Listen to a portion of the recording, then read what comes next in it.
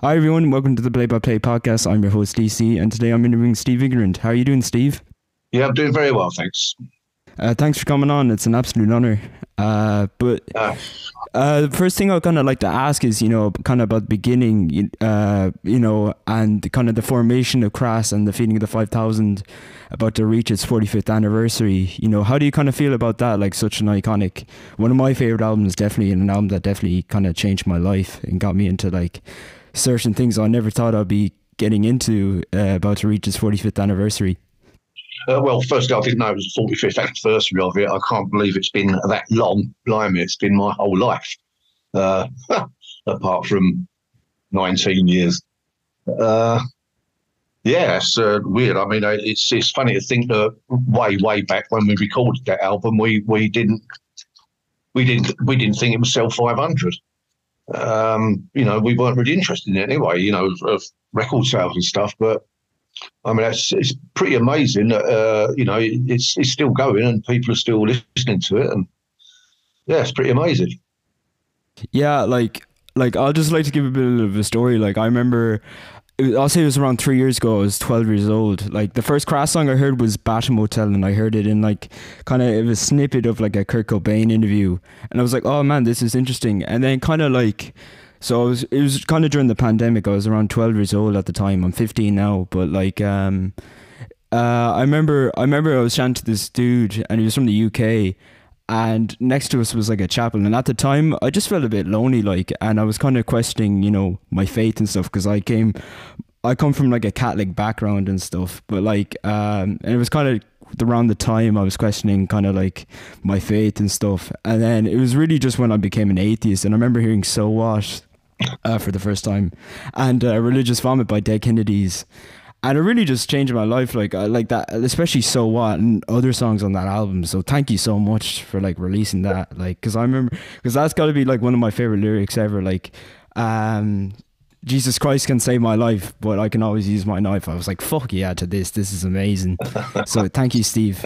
That's okay. I mean, it's strange that you were talking about your question in your faith, because when I wrote that, I still, even though I didn't believe in God or anything, I'd given it up. But when I was at school, I was planning to become a priest, believe it or not. Oh, no way. Yeah, seriously. It went through my head for about a year. I think I'd started up Christian Union meetings in the school lunch hour, and a few of us used to get together and discuss the Bible. And oh, that's mad. Yeah, and but then that all sort of disappeared once I discovered girls and alcohol and nicotine and mopeds, and plus the teacher, religious education teacher we had, was a complete dick. I'll tell you what changed it for me was. I was really into it, and I was thinking, yeah, I'll become a priest or something like that. One of those dreams you have as a kid. Oh yeah, I'll become a missionary and go to the Andes, go to the Amazon and save these poor natives and all this sort of thing. And the religious education teacher, who was a Christian, and he said, we're going to discuss different religions, and I was like, great, because my brother had sort of started getting me into Buddhism a little bit. And reading books and stuff. So this religious education teacher goes, it's Buddhism. Buddhists believe that Gautama Buddha lived for 7 years on 1 grain of rice a day, which personally I find very hard to believe. So I put my hand up.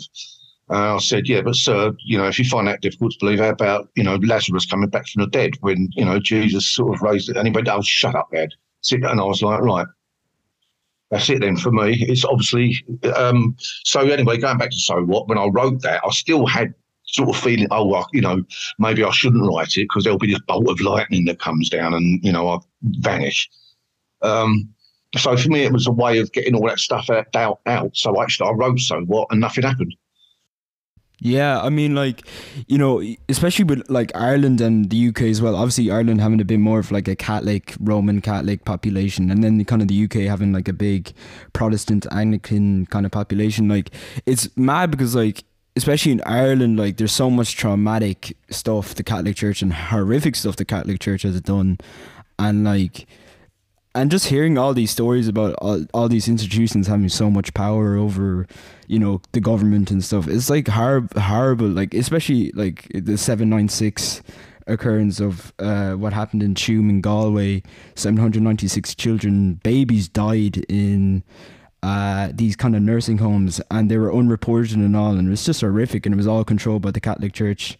So really, like, and you know, I can kind of relate to that too. Like, my two grand aunties are nuns, so but like, yeah. So it was like a great discovery for me, and so thank you for that. Like, it's interesting to talk about this because it's you know, I don't think people realise how much, you know, even as a, you know, I mean, I wasn't going to church every week and stuff, so I didn't have it as bad as you or whatever, because I know that the Protestant faith is very different to the Catholic one. But you know, I don't think people realise how much of a hold it gets on your life. You know, it's in there.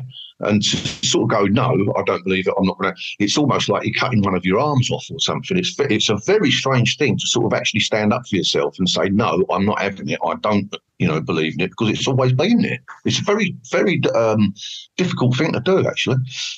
Yeah, like, I find it difficult to me when I opened up to, because I didn't open up to my mom. I was an atheist till, I say, about a year after I'd been an atheist, and then after that, like, I'm pretty much so open about it, because like, I'm kind of in a Catholic school and stuff, and you know, I have great debates and stuff with like the religious teacher and whatever. But like, you know, I think as well, what was I gonna say, like, I think with, oh man, I lost my train of thought. Sorry, I'll come back to me in a bit. Yeah. But yeah, like, it's just mad, like, because like, oh yeah, what I was meant to say was, like, I was forced to make my confirmation knowing full well I didn't believe anything the Catholic Church preached or anything they did, and I just, like, I didn't want to be labelled as a Christian. I didn't want to be a Christian for the rest of my life. I was like, no, I'm not a Christian, I'm an atheist, and I'm proud to be an atheist. I don't want to associate myself with the Catholic Church, but you know, I find religion fascinating.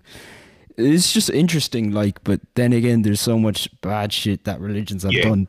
But yeah, I'm kind of getting sidetracked on religion a bit. But yeah, that was such a great chat there. Yeah. But that's great that's interesting to hear that, you know, you wanted to be a priest. You know, yeah, like, that reminds me of someone else. I think no, it wasn't Henry Rollins, but I know some other. I think it was some other American punk band. One of them was about to become like a part of the Republican Party or something. But yeah. But anyways, another thing I kind of like, I found out something interesting that about the Feeding of the 5,000, kind of where it was pressed in the pressing plants, wasn't, because you know, with the first pressings, you know, the first track was obviously Asylum, and it got cut out because, you know, it was old grannies in the record factories, and they're like, what is this? We don't want to be pressing this. But I heard that one of those factories was either in Dublin or in Belfast. Do you know if that's true or not, or is that just a rumour? Yeah, I really can't remember. Dublin brings I think it was what we call Southern Ireland at the time. Yeah, I think it was probably Dublin. Yeah, Dublin, I can't remember that far, but you know. Yeah, because I got told that by DJ Mal. Shout out to DJ Mal. He covers kind of punk in Ireland and stuff. But he also found out something interesting. I like to chat to you about the Roxy. Yeah. Because you recently played, because like it's kind of fun seeing these like iconic punk clubs, like, you know, New York had CBGB, and you recently played in the 100 Club. But like, wasn't the gig that got Crass banned at the Roxy, was that with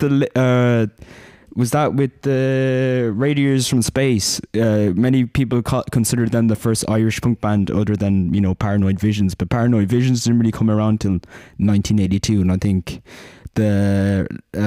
the Radiations from Space came around 76 or something. Yeah, it was Radiators from Space, because I met a bloke out of Radiators from Space, but I remember before that Roxy gig going out for a cup of tea with him, and yeah, so it was that, yeah, the infamous one, yeah, where we got banned, yeah.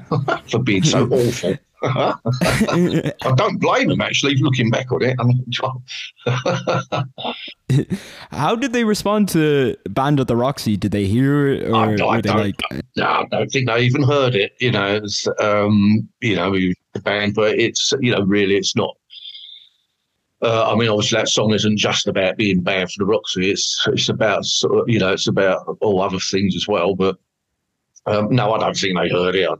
I've bumped into. Apparently, Don Letts was the DJ that night, and I said, "Did you ever?" And he went, "No, I don't even remember it, Steve. Tell the truth, I remember some bit. It could have been you making an awful noise, but that's about." And I went, "Yeah, I can't remember it either." So yeah. Yeah, that's funny though. Like, it's just mad.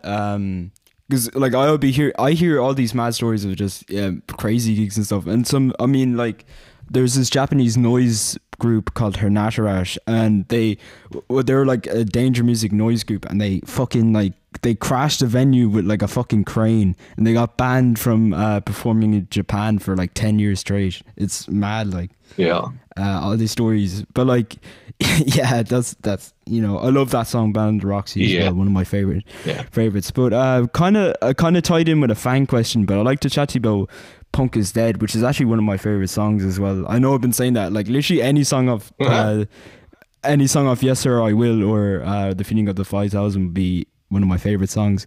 But I'd like to chat to you about like "Punk Is Dead" and kind of where you think punk is now, and then it kind of ties in with the fan question as well. We got in from Mark Cusack, shout out through me. He's a kind of folk punk singer in Limerick where I am, but he kind of asked, where do you think punk is now, and do you ever think there'll be another DIY progressive movement like it, and where do you think it is now? Like, I think partly depends what sort of punk you mean, really. I mean, you've got your commercial punk.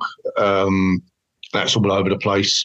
I think they even play punk records on Radio 2 now, which is pretty amazing. But where is it now? I don't know. I think it's in people's heads and hearts. And will there ever be I can't imagine there being another thing like punk, not in the same way. I think that if you want to call them movements or whatever, it will be a different way. Punk was right for that time. I don't think it. I really don't know. But I know where I stand on it. I still feel the same. About government and everything. And the state of the world.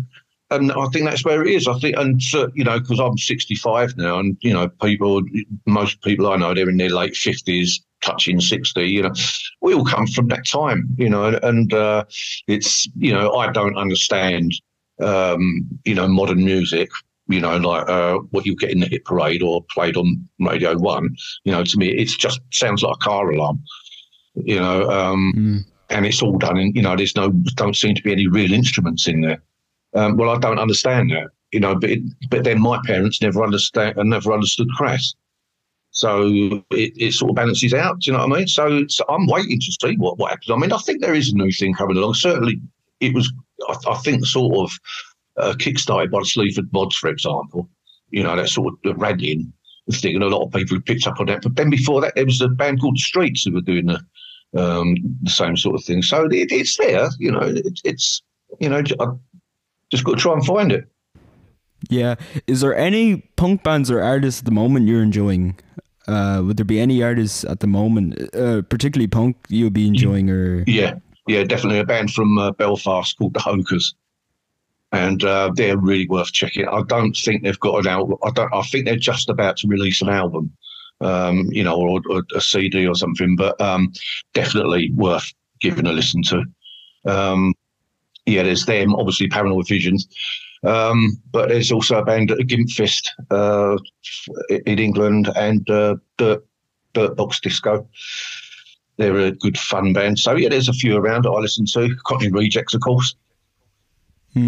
Yeah, like it's always interesting hearing Belfast punk bands, because obviously Belfast had a really interesting punk scene, especially in the 70s. That, like, I'll say, not really the height of the Troubles, but like, hearing about Good Vibrations records, and some of it was like, a bit power pop-ish. I wouldn't really consider it some of it punk, but like bands like Stiff Little Fingers or Rudy, even, like, I don't think Rudy get enough credit. I think Rudy are pretty great. And, especially the work of Terry Hooley as well. Like, he was such, a predominant figure in that scene. Yeah. I guess you could call him like the John Peel of Belfast punk, if you would. Yeah. Yeah, but like, but yeah, I mean, But what are your opinion, like, kind of going back, because you were saying, you know, you were kind of feeling the same about the British government. Like, what do you think of it now compared to, obviously, Crass were kind of in the Thatcher Reagan era, but like, what do you think of the new kind of British government now with the whole, like, Liz Truss thing and the Rishi Sunak coming in nearly over the end of last year? Like, what do you think of that now, kind of England becoming a bit of like a Tory place like it always has been for the last, you know, 40-ish years now? Well, I just think England's a laughing stock of the world at the moment. I mean, you know, how can they dare call themselves a government? You know, they could organise a piss up in a fucking brewery. You know, I mean, it's just amazing. You got, we've just had Boris Johnson, who lied about being at a party during lockdown. He got rid of his aide or whatever it was, Dominic Cummings, who was caught on a train with the virus or something, but he was going somewhere. You've got Rishi Sunak, who was fined £50. Good Lord, you know, for breaking the rules of lockdown. It's just ridiculous. And, you know, you've got Liz Truss, who was Prime Minister for 7 weeks or something stupid? 44 days. Well, there you go. And she's getting a bodyguard for security for life. And she gets a huge bloody payout for it. And what did she say? Well, at least I've been Prime Minister. Right, thanks, Liz. So that's, you know, plus she almost ruined the economy of this country. But, you know, what are they doing? You know, are they helping poor people? No. You know, have we still got food kitchens? Yes. Have we still got homeless people? Yes. Have we still got a racist problem? Yes. Have we still got child exploitation? Yes. So basically, it's like reading Charles Dickens, isn't it? Yes. And nothing's changed. And this is the year 2023, and it's still the bloody same. So they're absolutely fucking useless. Yeah. Same in Ireland as well. Like, because now we just recently got a coalition that no one fucking asked for. Like, they didn't publicly vote or anything, because Ireland has been like under rule for Fine Gael and Fianna Fáil for the last 100 years, and they haven't done shit. Like, like there's a, like, I was at a HSE protest the other day, yesterday actually. The HSE would be kind of the Irish equivalent of the NHS, but like, even there's people like without hospital beds and dying on hospital beds. Like, I was chatting to families, and they're having like people in their like 20s dying in hospital beds because the lack of support going to you know, the HSC or anything is fucking horrible. Yeah, we're just in a shit state. And even what's going on in America at the moment, like, America's been fucked ever since it was founded. Yeah, and you could say the same with the UK as well. Like, shit hasn't been done. Yeah, I mean, you know, the fact that you know, every Thursday, everyone go out on your doorstep and clap for the NHS. Yeah, all right, you know, show your support and all this. The government said to them, are they even talking to the people of the NHS because they want a bit more money to live on? No, not so. Oh, no, they're just they're endangering people because they're going on strike. For fuck's sake, you know, it's just ridiculous, you know. So. Yeah.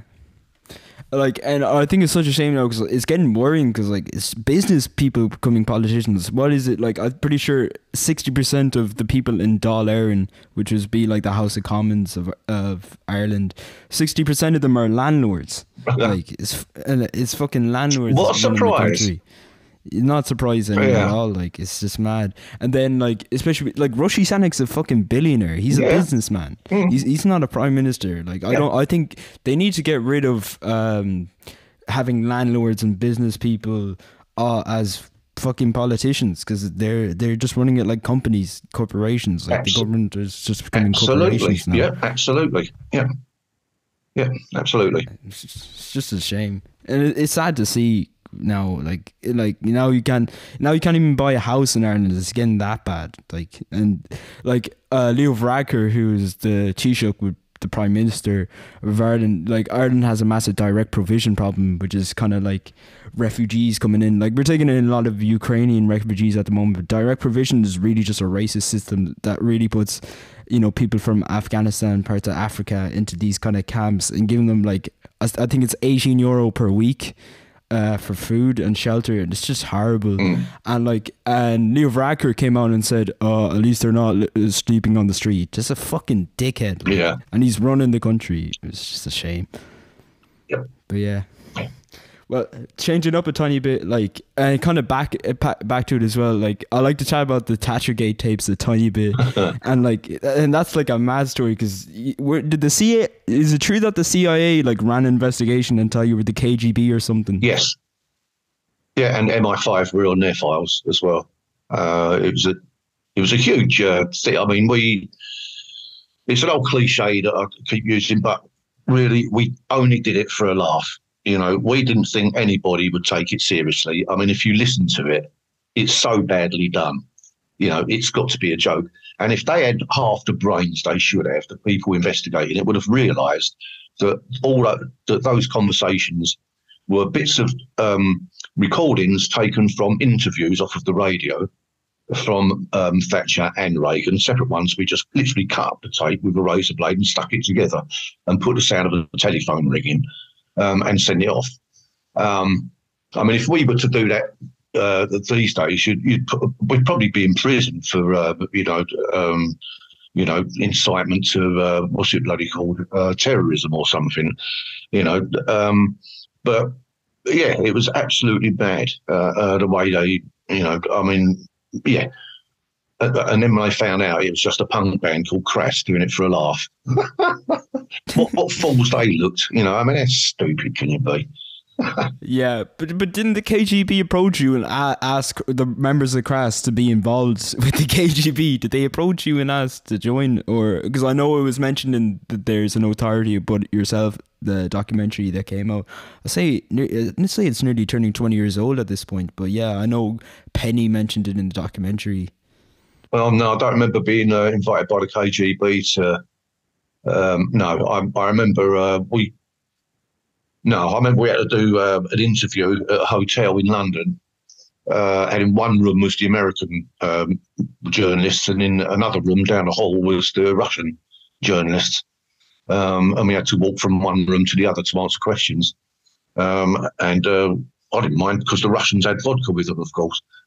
But after a few vodkas, we said, look, this is stupid. Walking back, why don't we all sit in the same room? So we did, and then the Americans and the Russians started talking with each other, and I just went down the pub in the end. It was like different to it, but no, I don't remember being chaperoned by the KGB at all. Oh, okay, all right. So that was about. Sorry, I got a bit mixed up there, but yeah, like. Yeah, that's crazy though. I mean, like Dead Kennedys, I think they did kind of a similar thing with a song called "Kinky Sex Makes the World Go Round," but they didn't go to court because of that. It was Jello Biafra who went to court because they put like a H.R. Giger poster of like a bunch of dicks and vaginas going into each other. Yeah, and he got like sued for that, and like they questioned about lyrics and stuff, and it's just mad. Like all these court cases and shit going around about a laugh. Like it's just mad. Yeah, yeah. Well, do you remember that court case with the what heavy metal band was it? Was it Judas Priest or I really can't remember. No, Judas Priest got brought to court because the parents thought they were responsible for their son's suicide. That's right. He shot himself in the face or something. Yeah. Because he played their records backwards. And he played their records back, and it sounded like kill yourself" or something. So they go to court and all, and it's like, what the fuck, you know? You know, yeah, absolutely mad. So that's sort of, you know, there's a lot of nutters out there, I'll tell you. Yeah, I'm pretty sure Cannibal Corpse, the same thing happened to them. They got banned from countries. Like, I think they were banned from Australia and New Zealand for a while or something. Yeah. Just all these mad cases. Like, even because you had those groups in the 80s, like in America had the PMRC, who was founded by Tipper Gore, who was married to Al Gore, who was the fucking Senate at the time. Yeah. And like they brought wasn't it, like, I'm not even a fan of Led Zeppelin anymore, but they brought in, didn't they bring in like Jimmy Page? Because if you played Stairway to Heaven backwards, it was like I Love Satan or something crazy like that. If you played Stairway to Heaven backwards, they say I Love Satan or something ridiculous. Well, like I'll give you an interesting thing about Stairway to Heaven, because I'm very proud to be able to say that I've never heard Stairway to Heaven. You're lucky. Yeah, I know, and I'm determined. Yeah. I'm determined never to hear it. I mean, I've heard a little bit of it, but I'm like, no, I don't want to.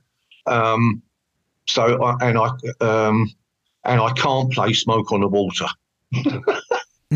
Yeah, like I play bass. I mainly play drums, but I do music production as well. But I've been playing bass for around a few months now. But I think I used to play guitar. I took like 2 guitar lessons before I switched to drums. And yeah, Smoke on the Water is like the only song I know how to play on guitar. It's like 035 or something. Yeah. Something ridiculously easy like that. But yeah. But yeah, like one thing I'd like to ask as well, you know, kind of, especially like even you can say an album like Station of Crass, but mainly Yes Sir I Will. How did you kind of get into more like kind of noise and experimental music? Because you know, like most of those, especially Yes Sir I Will, is quite a noisy noise punk kind of noise rock album, bit of an experimental album. How did you get more into that kind of style of music? Well, really, I think it was Penny Rimbaud. You know, that was his influence. I mean, we took, oh my God, it was Christ the album. And we took about 6 months to do that. You know, that was going to be our sort of super duper, you know, brilliant record. And by the time we'd finished it, the Falklands War had started. And Penny Rimbaud said, well, you know, shit, we haven't mentioned the Falklands War, you know, which was crass not to mention the Falklands War, you know. So he went off and wrote the entire thing. And came back and just went in the studio about 2 weeks later, I think. But it was, and that's why it's like really free form. And apart from that bit where I was singing it, you know, actually sing that song if there was no government and everything else. And that's really what it was. But I mean, I didn't like it. We actually performed it live in Iceland. Penny Rimbaud wasn't there; he had an ear infection. But I absolutely hated doing it because it was I had to stand there with the lyric sheets, reading from a bit of paper. I didn't know how to stand. I didn't know where to put myself. So I said, I'm never doing that live again, and I never did. Yeah. So, oh damn. But yeah, I'm actually have the Crass biography with me, and I've actually have a photo of you. I don't know if you can see it. I don't think the audience can see it, but that's a photo of you backstage in Iceland. Yeah. That was a bit mad because you had fans in Iceland. Crass had fans in Iceland. It's like mad to think that, you know, kind of Crass spread throughout most of the world. Like, yeah, well, that's the thing, because we didn't realise, you know, and it wasn't until the start of computers and, you know, the internet and all this business, social media, I think it's called. It wasn't until that I suddenly realised how global, you know, Crass had been and is, you know, and that was a real surprise to me because I just didn't realise that. I just didn't know that at all. I don't think any of us did. Yeah. Yeah, you know, it's a bit mad, like seeing all these fans and stuff, especially with Crass, because you were quite like a local band. But yeah, like someone asked about your early contributions to the current 93 work. Yeah. And how did that come about? Well, I knew David Tibet because he was living in the same place as some friends of mine down there in South London, and we started hanging out together, me and Tibet, and then he said, "Oh, you know, would you do some vocals for me?" I went, "Yes." So I did some vocals, wrote some lyrics, "Falling Back in Fields of Rape," I think it was called. Did a couple of tracks with him, did a couple of gigs with him, and then realised it wasn't for me. So, you know, I packed it in. But that's and is that? Yeah. Oh, sorry to interrupt. But was that when you kind of Conflict came about? It was, or was it a bit after? It was round about the same time. I think I was dabbling in Conflict as well at the time, you know. So yeah, but so around like 1981-ish. Hang on, no, that'd be because Crass didn't finish till 1984, so that would have been 1980, 1986, 87, something like that. Yeah. But like Conflict is great as well. I think many people forget that you were in Conflict for a while. Yeah. Well, I'll try anything once. But yeah, well, that's really it. Like, we got a few fan questions in. But yeah, so Charlie likes to ask, you know, what's your favorite song that you have written? That I've written? Yeah. Or made. I think it's got to be I Was a Living. Yeah. It's got to be. It's the first proper one I ever wrote, and it still does what it says on the tin. So yeah, it's got to be that one. Yeah, one of my favorite Crass tunes as well, and songs of all time. But also a kind of interesting story with this last one. So this comes in from Sarah Jane Hopkins, aka Baby Nits, and they actually told me they met you in a pub in Dundalk once. I say this was a couple of years ago now, but they like to ask, what do you think is the best way to protest, or do you have any new ideas for protesting today? No, I've got no ideas for protesting today. No, I can't answer that one. I think as an individual, you do what you think is right. Whatever way you think is best to protest is your way of protesting. Depending on what way you do that, if you use violence or whatever, be prepared to be arrested and banged up. I can't speak for other people in that way. Yeah. But yeah, Steve, that's all really I got to say. Thank you so much for coming on. Is there any gigs or anything you like to plug or anything? No, because we're playing in England. So yeah. Oh yeah. But yeah, really, thanks so much, Steve, for coming on. I really appreciate it. It was great chatting to you, and I wish you the best as well. Can't wait to see what else you have lined up as well. Okay, it's brilliant. And just before I go, I'd like to plug the Hokers again from Belfast. I think that'd be a very interesting bunch to interview on your radio show. Oh yeah, thank you so much. Well, I also have a podcast as well. So right. But yeah, thank you so much, Steve.